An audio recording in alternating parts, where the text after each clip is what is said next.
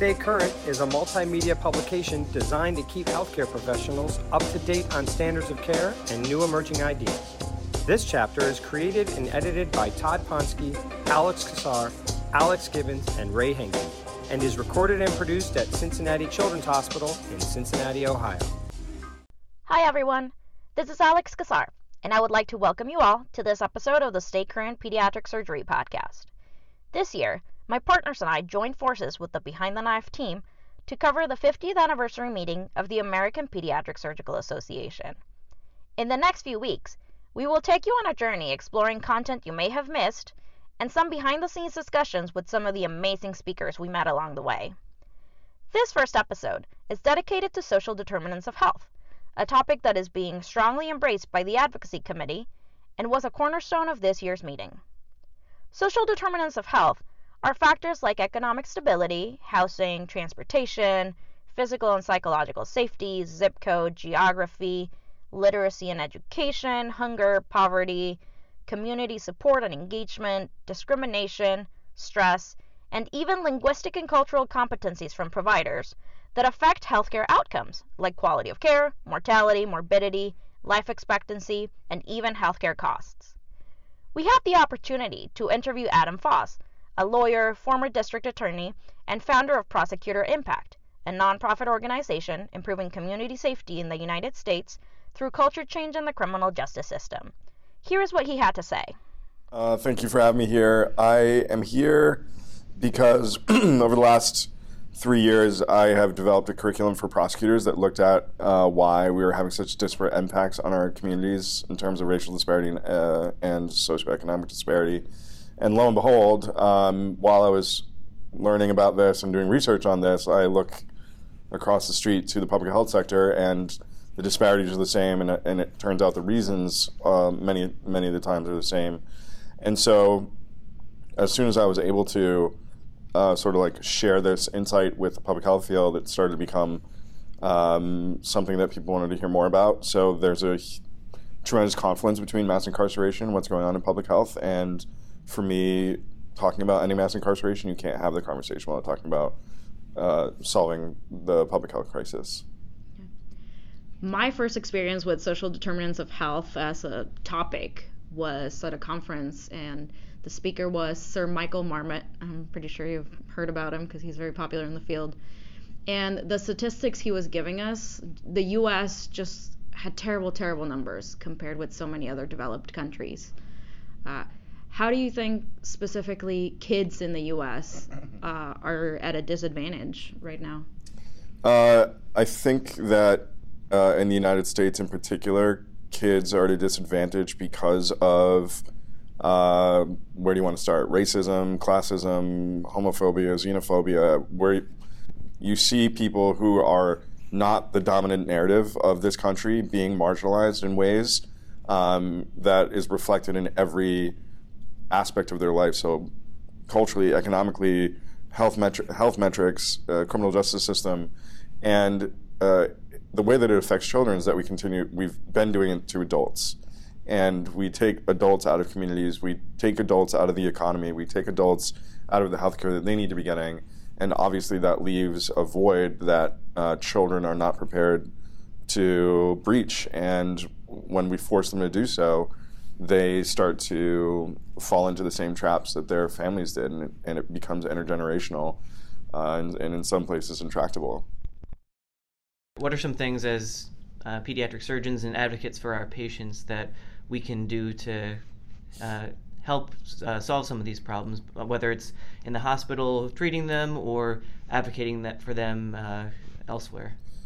Yeah, this is a question I get a lot from everybody. Sort of like, what do we do?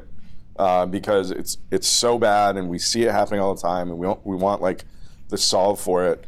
And unfortunately, or maybe fortunately, there's like pre-work that needs to be done before we start doing anything.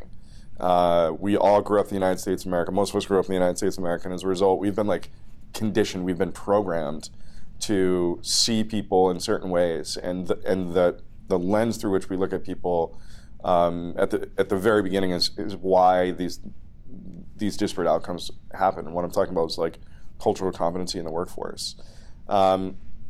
And so, like, the broad answer to that is we need to fundamentally re-engineer the way that we educate people who are on the front lines dealing with human beings, particularly marginalized human beings. I went to law school for 3 years, knowing full well that I was going to come out and be a public interest lawyer, meaning that I was going to go into communities that I did not grow up in and advocate for people. And I was forced to take a bunch of classes and pay for them, like property law and contract law and wills and trusts. But never once was I confronted with any topics about trauma, even though for the rest of my career I was going into an environment, into a community that was dictated by trauma.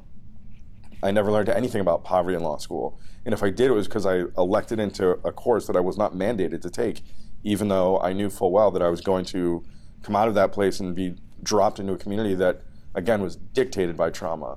And so when I think about medical school, and I don't know that much about it, I'm guessing that there's not a class on the history of racial bias in the United States of America, and what do we do? What are the tools that we use as people who didn't get those concepts as a young person? How do we re-engineer sort of like how we think about race and class and sexual identity and gender and all those things?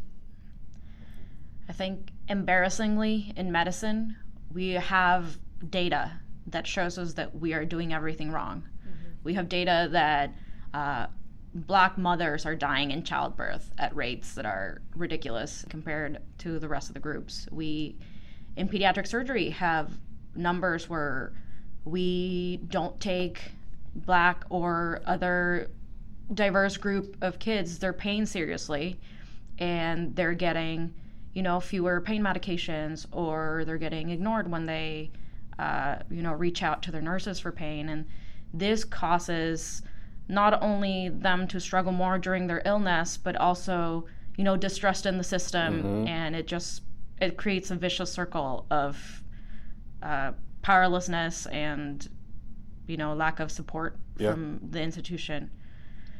We had an unconscious bias podcast where a cardiologist told us that even in the type of stents people get when they have heart attacks, when they're like, oh, this person might not follow up because of their cultural or socioeconomic status, we should give them this other stent. And we're compromising our standards of care. We're giving them something that is not the best we have, because we are thinking like, oh, they won't show up, or they won't take their pills, or they won't do this, they won't do that. What is happening in the public health arena, legislative space or advocacy space right now that's already happened that maybe we could join or support in any ways that could get help from providers? Yeah, it's an interesting example that you just used, because that's one of those things that, like, we don't know that it's happening to us when we're making these assumptions about poor people, because we see like, oh, you didn't show up for your appointment. So in the prosecutor space, you're a domestic violence victim, and you come in the day after the arraignment and you say something like, I don't want to press charges. Instead of like thinking through that and understanding what it is to be in a domestic violence relationship in a place where you're living in poverty, we make judgments about that because we're like, I wouldn't do that. Why are you saying this to me? And now I'm judging you and evaluating whether or not you're worth it for my attention to this case. And so if I set up an appointment and you miss it, now that's confirmation bias, and now I actually just don't care about you or this case, even though I should know that you not showing up at that appointment was the result of not you not caring, but the fact that you don't have a car, you don't have childcare, you have lots of other things that are going on, and unfortunately, placing yourself at the top of that pile and going to this meeting is not a luxury that you have. And so there is an organization called Code for America, who are a bunch of nerds who are like, let's make technology to solve social problems. And one thing they tackled was this idea that when you put steps in a process in the way of people who are living in poverty, the likelihood they complete that process decreases exponentially. And so they looked at people who were taking advantage of California's new laws around getting a record cleared, and realized that like nobody was doing it. The law said you can now do this, and in doing this you'll free yourself up to get housing and employment, and nobody was doing it.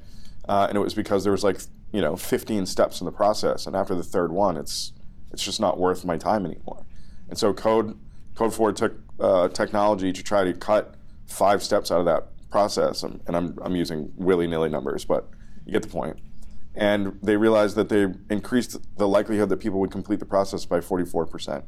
Just by like not making assumptions about people and just giving them tools to accomplish their goals that we have the privilege of not having to worry about. And then I think just generally demanding it in the workforce from your people, like managing up and saying, this will make us better doctors. It's like 2 out of 3 of you are diverse in some sort of way in here, and that is a critical mass. You can't look at the data that you're talking about and say, hey, we're doing everything right, and this is what we're realizing the criminal justice system is like. We can't look around and be like, we're doing a great job. We need to do something different. And an easy and safe way in, even though it's uncomfortable, is talking about the things that we did not learn and giving us the tools to be effective. In your experience in the field, has diversifying the workforce made it better for the people out there? What I mean by this is, if we diversify our surgical workforce, do you think we can do better for our patients? Do patients do better when they are being seen by someone they relate to, someone that like them? Yes. I don't know that it's like the silver bullet just to diversify with sort of like appearance, because for social determinants, to me, it's more about life experience and lived experience. And so while it is certainly important for inclusivity, and you look at sort of like colleges and law schools, having a really hard time recruiting diverse people to come there, it's because, well, I don't want to go work there because nobody looks like me. The same is true for people who are seeking help. If they go into a hospital or a doctor's office and they look around and nobody looks like them, you're already at a level of distrust almost that is going to ruin that first interaction with patients that is so critical to long-term health outcomes. So there is obviously like the need to have more diversity in terms of appearance and characteristics, but what is most important is how do we build pipelines for people who are impacted to get to the finish line? And this is what what I want to do is create pathways for kids who are in high school to get through law school. I appreciate that we concentrate so hard on getting kids into college, but we need to build the pathway all the way so that they're sitting here instead of me. This podcast is going to reach mostly pediatric surgeons or aspiring pediatric surgeons, not only in the U.S., but internationally. What is the message that you would like to give them? The message that I would like to give them is that learning never stops, and what is more important for you to be a successful doctor, a successful surgeon, has very little to do with like the books that you read or the tools that you're using. We need to all, either individually or more preferably together, relearn a bunch of things, unlearn lots of things, and relearn lots of things, and doing so in ways that are creative and not PowerPoint slides at the front of the room. Like going to an unconscious bias training, it's not an appendectomy. Like you need to be immersed. It has to be part of your culture. You need to be talking about it all the time. And instead of making it a checkbox, like we've talked about it all of the time, understand like to your fiber and to your core, the thing that makes you want to be a doctor, makes you want to be a surgeon, should compel you to want to know this stuff, because it will make you 10 times better. Adam Foss participated in the Presidential Symposium, led by Dr. Ron Herschel, and moderated a workshop organized by Drs. Marion Henry and Vic Garcia. Due to popular demand, we decided to include his talk in this podcast. We hope you feel as simultaneously uncomfortable and enlightened as hundreds of audience members felt during his presentation. I'm delighted to welcome to the stage Adam Foss. Adam was a assistant district attorney in Suffolk County in Boston. He was awarded the 2017 Nelson Mandela Changemaker of the Year Award and the Next Generation Leader NAACP Award. He's a visiting senior fellow at Harvard Law School. He's a staunch advocate for criminal justice reform and has formed a not-for-profit along those lines called Prosecutor Impact. He's going to be speaking on Swords and Shields, a discussion of power, privilege, and opportunity. Adam. I'm in the enviable position of being like the fifth speaker of this, so Hang in there. How we doing? We good? Comfortable? Feeling good? Too bad. I'm about to take the air out of the room, if there's any left in the room. I didn't expect like 3 of these talks to be talking about a lot of the things that I'm talking about. I'm glad that you've sort of like been saturated already, but we're going to keep going. And it's going to get uncomfortable. Sorry.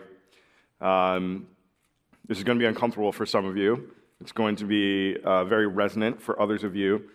For those of you who are uncomfortable, I'm going to ask you just not to do the thing that we do when we get uncomfortable, which is like fold our arms or run for the exits or get that cup of coffee that we've been burning for. Just like sit in your discomfort. Because to be able to get up and walk away from it is a privilege that lots of people don't have. There are people who wake up uncomfortable because of the skin that they're born in. Or they're uncomfortable when they're out in the street because of their identity or their sexual preference or their religion.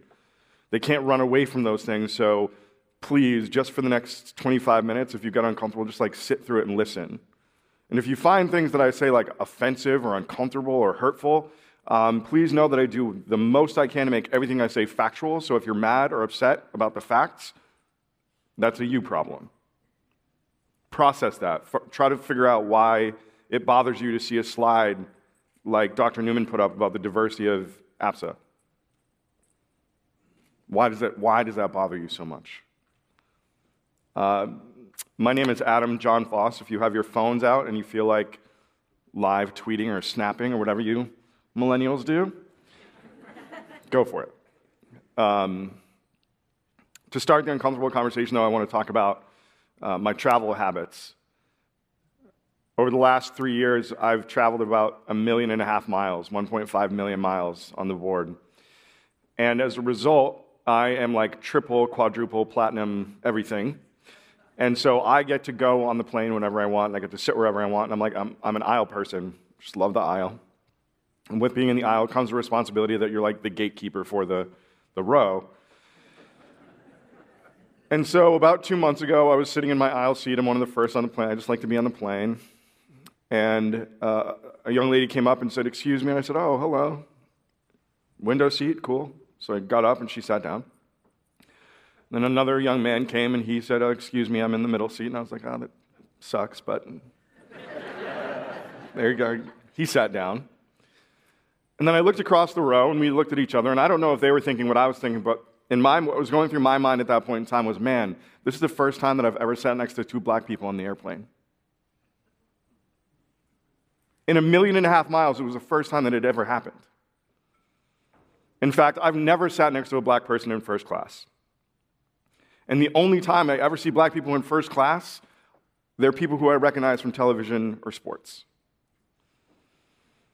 I've had the opportunity to be in some of the top Fortune 100 companies in this country in their C-suite offices, sitting across from the Mark Zuckerbergs and the Bill Gateses and the Jeff Bezoses, Amazon, Airbnb, Google, you name it, I've been in those offices, and the only time that people who look like me are in those offices are the people who are bringing in and out the coffee.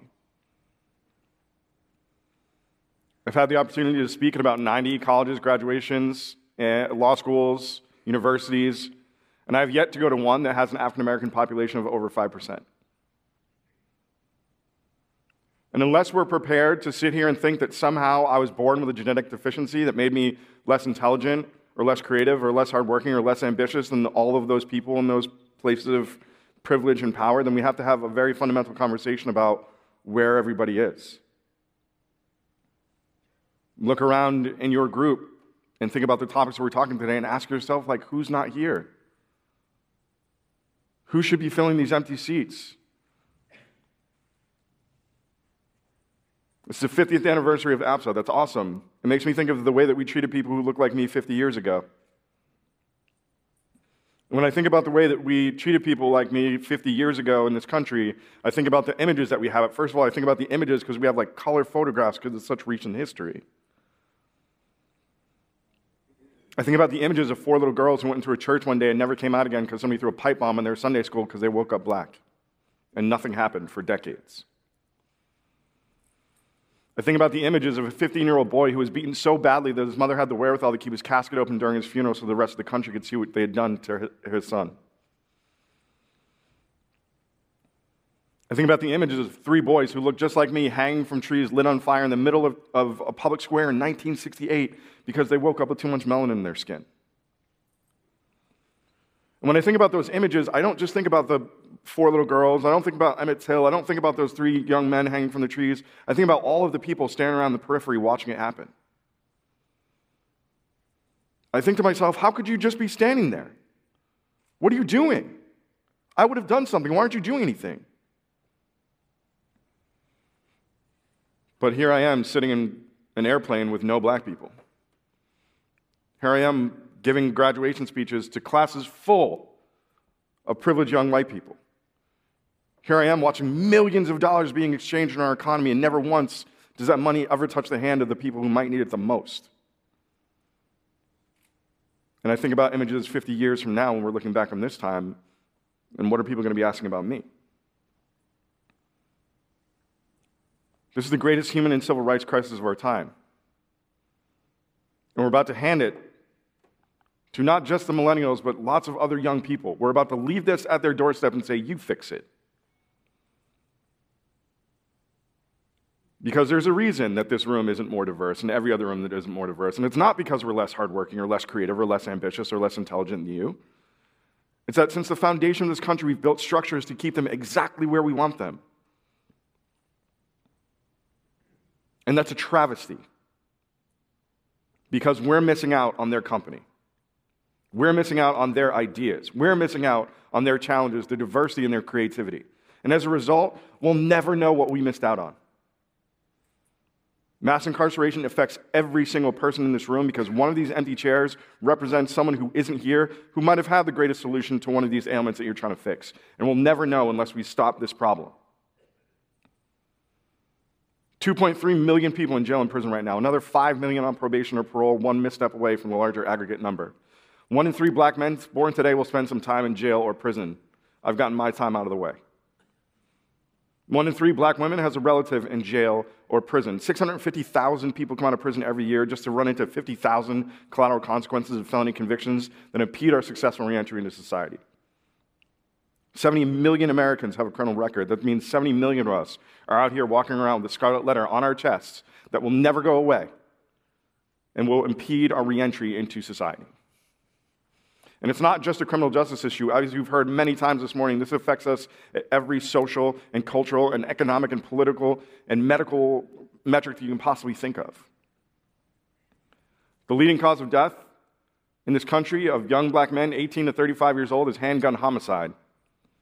That is not true of any other people on any other place on this planet except the United States. It causes so much death that it accounts for the next 9 leading causes of death combined for that same age cohort. Can you imagine a country where we remotely allowed that to be true of young white women from the suburbs? I can't, because we never would let that happen. There's a place on this planet where black women are 12 times more likely to die during childbirth than white women. It's not in sub-Saharan Africa. It's not somewhere in the West Indies. It's in Manhattan. Black women and white women experience breast cancer at almost the exact same rate, but black women are almost twice as likely to die from it. Why? Because we care about our lives less? Because we're not trying hard enough? Or is something else going on? Black women have a 71% higher chance of dying of cervical cancer. Again, why? Because we don't like ourselves as much as you? In my lovely city of Boston, welcome to my city, lots of great things here, except we're in one of the most racially and economically segregated cities in this country. In fact, if you go out here to Mass Ave and you just go up a few blocks, there's an intersection there. We're standing in the middle of the intersection. You look one way and you look the other, and life expectancy goes down by 25 years. One intersection. There are more segregated schools in this country today than there were on the Eating or Brown versus Board of Education. There's more representation in Congress until this year, and during the period of Reconstruction of people who look like me. There are more black people under correctional control today than there were slaves on the eve of the Civil War. And just to put a fine point on it, researchers estimate that over the 400 years of the transatlantic slave trade, 12 million Africans were captured, enslaved, and killed. Last year, 11 million people went through our jails. We are recreating slavery every single year, and this is our legacy. We need a new civil rights movement. I don't know why the last one stopped, but we need a new one. A lot of people blame the inertia on a lack of leadership. We're waiting for the next Malcolm, we're waiting for the next Martin, we're waiting for the next Rosa, someone, anyone to come and take us to the promised land, but it doesn't come. And every day that we wait, millions more of us are arrested, thousands more of us are incarcerated, thousands more of us are dying. We need a new civil rights movement. The good news is, when I look out into this room, the reason that I'm here is that I do not just view you as professional medical caretakers and pediatric surgeons. I view you as the next civil rights leaders of our time. When I was 19 years old, I remember standing across from a police officer, handing him thousands of dollars of cash that I had wadded up and stuffed up in the wall of my bedroom. I remember handing him the little scraps of marijuana that I had left over from the pounds that I was trafficking between Philadelphia and Boston. And I remember standing there looking at him and him looking at me and me registering the look in his face of one of contempt and disgust and frustration that I had become a statistic. And I remember looking at him and being like, oh God, I'm in trouble. But despite the fact that I was a black man in America in the 1990s standing across from a police officer having just been caught drug trafficking, here's what trouble looked like to me. My mom and dad are going to be really mad. They might take away my brand new Razor cell phone.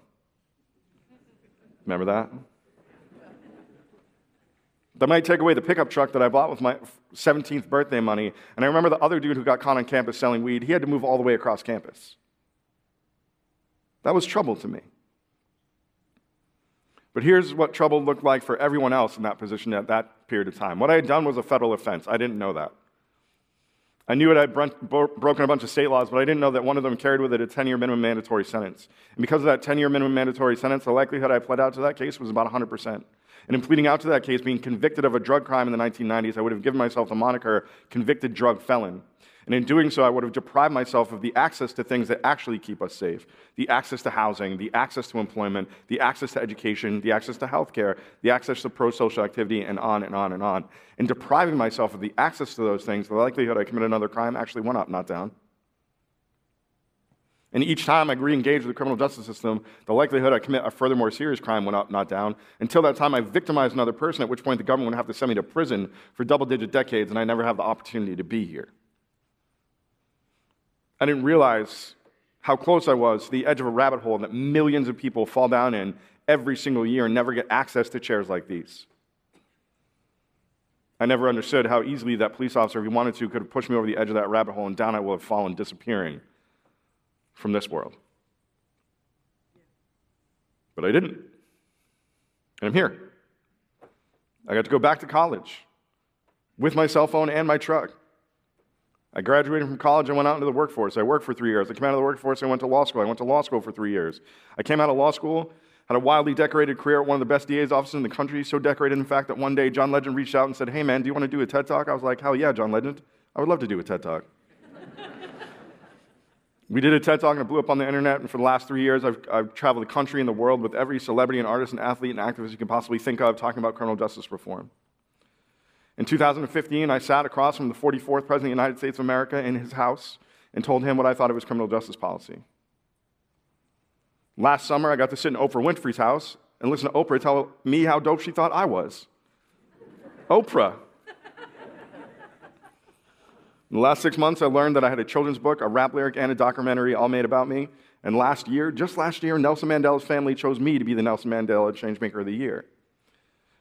I don't tell you any of those things to humble brag. I met Kendrick Lamar. I don't tell you any of those things to humble brag. I tell you them to make this point. None of that happens. None of that happens if I don't win the lottery. The police officer who pulled me over in my driveway. The police officer who pulled me over was a white man. The police officer who pulled me over was my dad. And after he took me down to the station and he sat me in a cell for a little while, he took me home and he loved me. Just like he did every time I screwed up after that. Just like somebody did when you screwed up. every time. Just like maybe we need to love the people who we interact with every single day just a little bit more. Thank you. Thank you.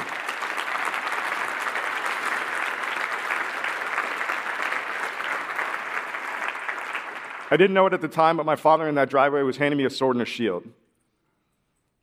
The shield was protection. In other words, the privilege that I had in that moment to protect me from the bottom of that rabbit hole. And what I didn't know was that shield wasn't just for me. That privilege I could use for whoever I wanted. I could put people behind my sword, or even better, I could give them pieces of mind to protect themselves by building pathways for them to be here. And the sword was for the haters. Because believe it or not, there are some haters out here. There are people who still think that I should have gone to prison for selling them their kids weed on campus in 1998, despite the fact that 7 states are now making billions of dollars doing so. There are people who ask me, well, how many chances are you going to give these young people? How many chances are you going to give these young people? And then I ask them, how many chances did you get, Chad? Or how many times did you just not get caught? There are people who talk to me all day about accountability. Hold these people accountable, hold them accountable. But as soon as I bring up the fact that everything that we sit upon, everything that we have in this country is based on the genocide of one people and the enslavement of another and the subjugation of women and children and immigrants, all of a sudden the accountability conversation goes out the window. Swords for the haters. And I didn't know I had these things until I became a prosecutor. I got to use them every single day, and it was a beautiful, magnificent exercise of privilege because I got to help people out the way that I wanted to. Here's the pro tip. You don't have to be a prosecutor to use one. Any time that you get to interact with somebody that has less than you, you have the opportunity to reach down in your pocket.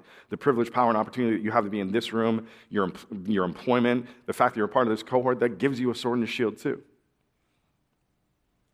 The question is, how are you going to use it? And how brave are you going to be? Because it's oftentimes when we have to be the most courageous that people need it the most. I'm going to give you an example of how I use mine. I met Stanley for the first time when he was 16 years old when he came into my courtroom for stealing cell phones. All the juveniles in Boston all of a sudden started stealing cell phones. We couldn't figure it out. And we figured out that, lo and behold, it wasn't because they were black and brown and bad. It was because Apple had put vestibules in all the malls so that we didn't have to take our iPhones that needed an update and send them to Apple. They just wanted us to now put them in these little vestibules in the malls. And those little vestibules would do what when you put a phone in it? Give you $100. It created an economy that Stanley and his friends could participate in because the days of like getting a paper route or babysitting job and landscaping are gone in our urban core. And so Stanley and all of his friends were stealing cell phones, putting them in the vestibules and getting $100. Why? To buy pizza and sneakers and kid stuff. So there I was, Mr. Woke Prosecutor, when I saw Stanley, and I said something like, Stanley, this is bad. You're bad. This is bad. You're going to screw up your whole life. Your future is nothing. You're bad, you're bad, you're bad. But I'm woke, so get out of here. A few weeks later, Stanley came back in my courtroom. This time, he had escalated to stealing Vespas. You guys know what Vespas are? You have Vespas? For those of you who don't, Vespas are the little red scooters that gentrifiers take from our neighborhoods to their tech jobs downtown. And what they didn't tell the gentrifiers at the gentrifier store is that they're really easy to hot wire, red wire, green wire, go. And it created an economy in our neighborhoods because when they started to move in, our young people saw them as an opportunity because in the same neighborhoods, there are fences that you can drive a Vespa behind and someone will give you $200 and never ask you where it came from. And so there I was, Mr. Woke Prosecutor, and I was like, Stanley, what did I tell you? You're bad. This is so bad. You're bad. I swear to God, I'm going to incarcerate you. But not today, because I'm woke. Go home. I was doing the thing that we all do as adults, particularly adults with high degrees and nice titles. I was telling Stanley what he needed to hear instead of asking him what he needed from me. And so a few weeks later, when Stanley came back into my courtroom, this time not for stealing a cell phone, not for stealing a Vespa, but this time because he had posed on Craigslist as somebody interested in purchasing motorcycles. He convinced 2 men to drive up to the suburbs with those motorcycles on their trucks convinced them to take him and his accomplice out to the back of a golf course to test drive the motorcycles. And when those men took their motorcycles off the truck, Stanley and his accomplice would raise their jackets, revealing what appeared to be a firearm, and convince those men to leave. 2 counts of armed robbery, 2 counts of possession of a firearm, 2 counts of assault with a dangerous weapon. One of those charges is a life felony. The rest stacked on top of each other. There's not enough numbers to count the years that he was facing. So I said, What happened, Stanley? I just asked the question, like, what did I miss? What do you need?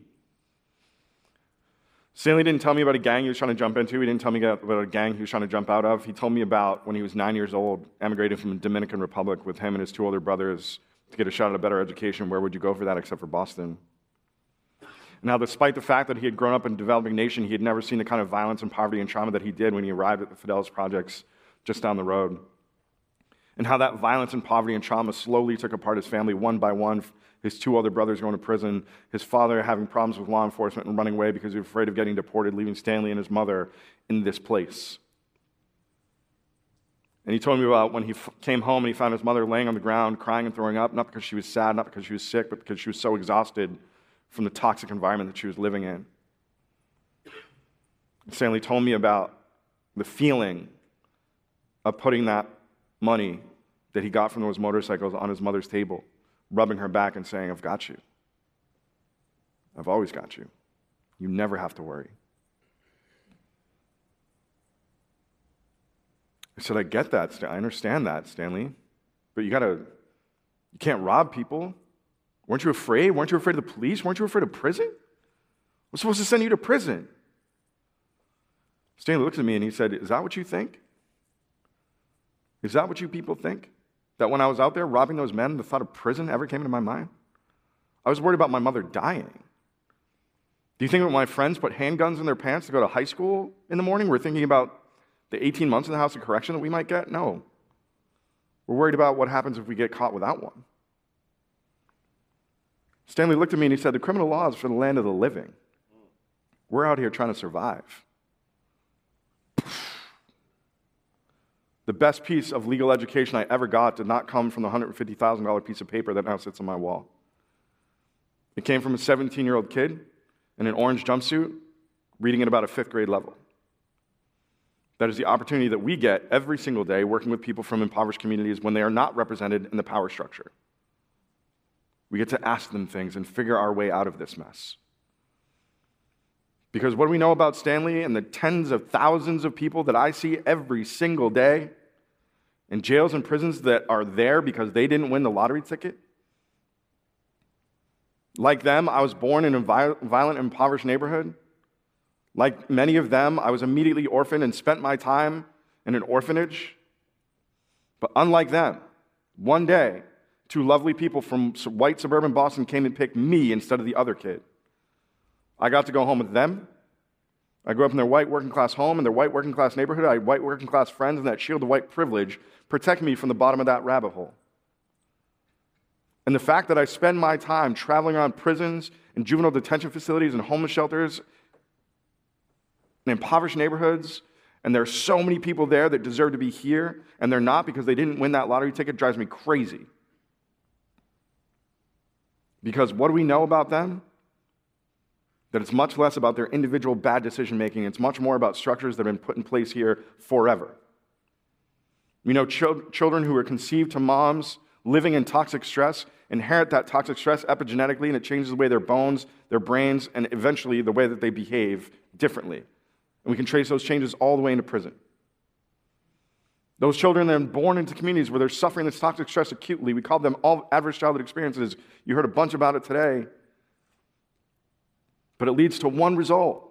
75% of the kids who were locked up here in 2015, 75% of them had, on average, three interactions with the child welfare system before the age of 3 for abuse, neglect, and malnutrition.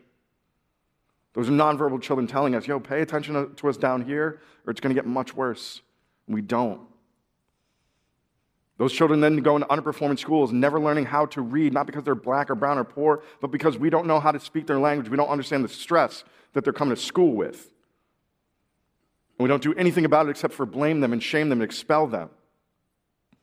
We send that message to them every single day that they come to school. You're a bad kid, you're a bad kid, you're a bad kid. This is what the good kids look like. This is what the good kids do. These are the grades the good kids get. You're a bad kid, you're a bad kid, you're a bad kid. And then all of a sudden they're teenagers. And we hand them the autonomy to decide whether or not they want to come back to this building anymore. And guess what? Many of them don't feel safe there. And they leave. And we call them dropouts. The good kids who stay in school, they gather up and do what adolescents do, find people that are just like them. Is the football team, is the debate club, is the chess team, whoever it is, remember that period of your life when all you wanted to do was be with those people because that was your crew. Wildly, the children who leave school do the same exact thing. They look for people who are just like them. People who have been treated like shit by everybody. And for the first time, they find a group of people who loves them and wants to protect them and show them something that looks like accountability. We have a word for that too. We call that a gang. And when that young person who's been growing up in a place of toxic stress and poverty and violence all of their life, when violence visits them or one of their friends and they pick up a handgun, not because they're bad or black or brown, but because they're more accessible than a job in their communities, because mass shootings have been happening in their communities for decades and nobody showed up with a sign or a hashtag, where they've lost more friends this year on the streets than any combat veteran in Afghanistan or Iraq combined. They live in war zones. So when somebody visits violence upon them and they respond to violence, that's when adults we say, okay, young person, okay, now I hear you, now I see you, and now I will spend all of my time, all of my money, and all of my resources on just you, to arrest you, prosecute you, and lock you up forever. If an 18-year-old boy in Massachusetts kills another 18-year-old boy, he gets a life without parole sentence. That means we hang on to him until he dies at a cost of $11 million. I ask you as a public health community, what could you do with $11 million for children between the ages of 0 and 3? I ask you as a society, how did we get to the place where we are so committed to spending $11 million to keep a kid until he dies, but the thought that we take any of that and do anything else creative, all of a sudden we're pulling our hair out. This is the place that we are at. The social determinants of health are not the individual decisions of Stanley and his friends. They're the structures that we see and participate and are complicit in every single day unless we do something different. And we have to. It's our moral imperative. It's our responsibility. And frankly, it's an opportunity for us because if this place was full of more diverse faces, who knows what we could be doing in here right now? You have the opportunity every day to exercise your sword and your shield, and I guarantee you that it feels really good. Shortly before my meeting with Obama, did I mention that I met with Obama? Shortly before my meeting with Obama, I had a much more important meeting.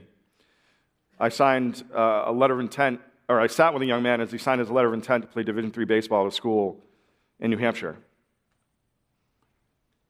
He texted me a few months after that, and he said, I did it, bro. I said, what'd you do, Stanley? Stanley became the first freshman in the history of his college to stand on the pitcher's mound and pitch in the national championship game. He pitched 11 innings, 8 strikeouts, 2 hits. They lost, but the feeling that he had standing there on that mound that day could not even touch the feeling that he could get from being in a gang. He texted me a few months later to let me know that he had made the dean's list, and he couched it in terms of like somebody's playing a trick on me. And I said, why do you think somebody's playing a trick on you? And he said, I've never seen a C in my report card, let alone A's or B's. I said, what do you think that's about, Stanley? He's like, I don't know, it's my environment. I wish adults would spend more of their time helping young people do good things instead of trying to catch us do bad things.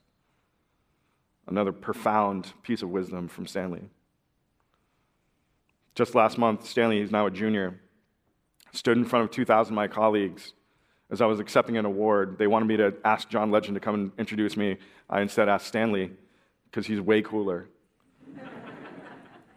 And Stanley stood in front of a crowd of 2,000 adults, many of whom did not look like him, and told them why it was so important that he was standing there.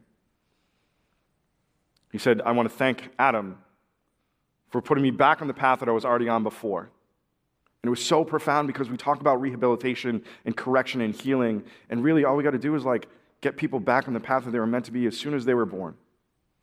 and give them the same opportunities that we had. He also announced that he had changed his major to criminal justice and that he was applying to law school next year because he wants to be a prosecutor. And for a prosecutor, there's no better feeling than hearing that from someone that you prosecuted. That is the opportunity that each and every one of us have. And we have to, we must. Because in 50 years from now, we're going to be looking back on this time the same way that we looked at 50 years ago. We're going to be looking at images of this time being like, what? Number one in mass incarceration? Number one in mass shootings? Number one at racial disparities at every political and economic and social and health metric you can possibly think of? What? What were you doing? Why were you just standing there? I would have done something. Why aren't you doing anything? And in 50 years from now, when people are asking those questions of you, how is it that you want to be remembered? Because as Dr. Martin Luther King said, in the future, it's not the words of your enemies you remember, it's the silence of your friends. So do you want to be remembered as someone who looked in this room and saw these empty seats and heard all of these things and did nothing? Or do you want to be remembered as someone who tonight, tomorrow, just did something different? That volunteered in a different community, that visited a different community, that visited somebody in prison or jail, that went to read to some elementary school kids, that helped a young mother find housing, that helped a young man coming out of prison get re-engaged, give voice to the voiceless, power to the powerless. Are you going to be remembered as someone who used your sword and your shield? Are you going to be remembered as someone who is one of the new civil rights leaders of your time?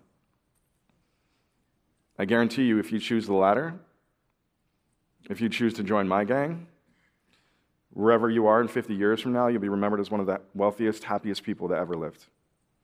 Thank you very much.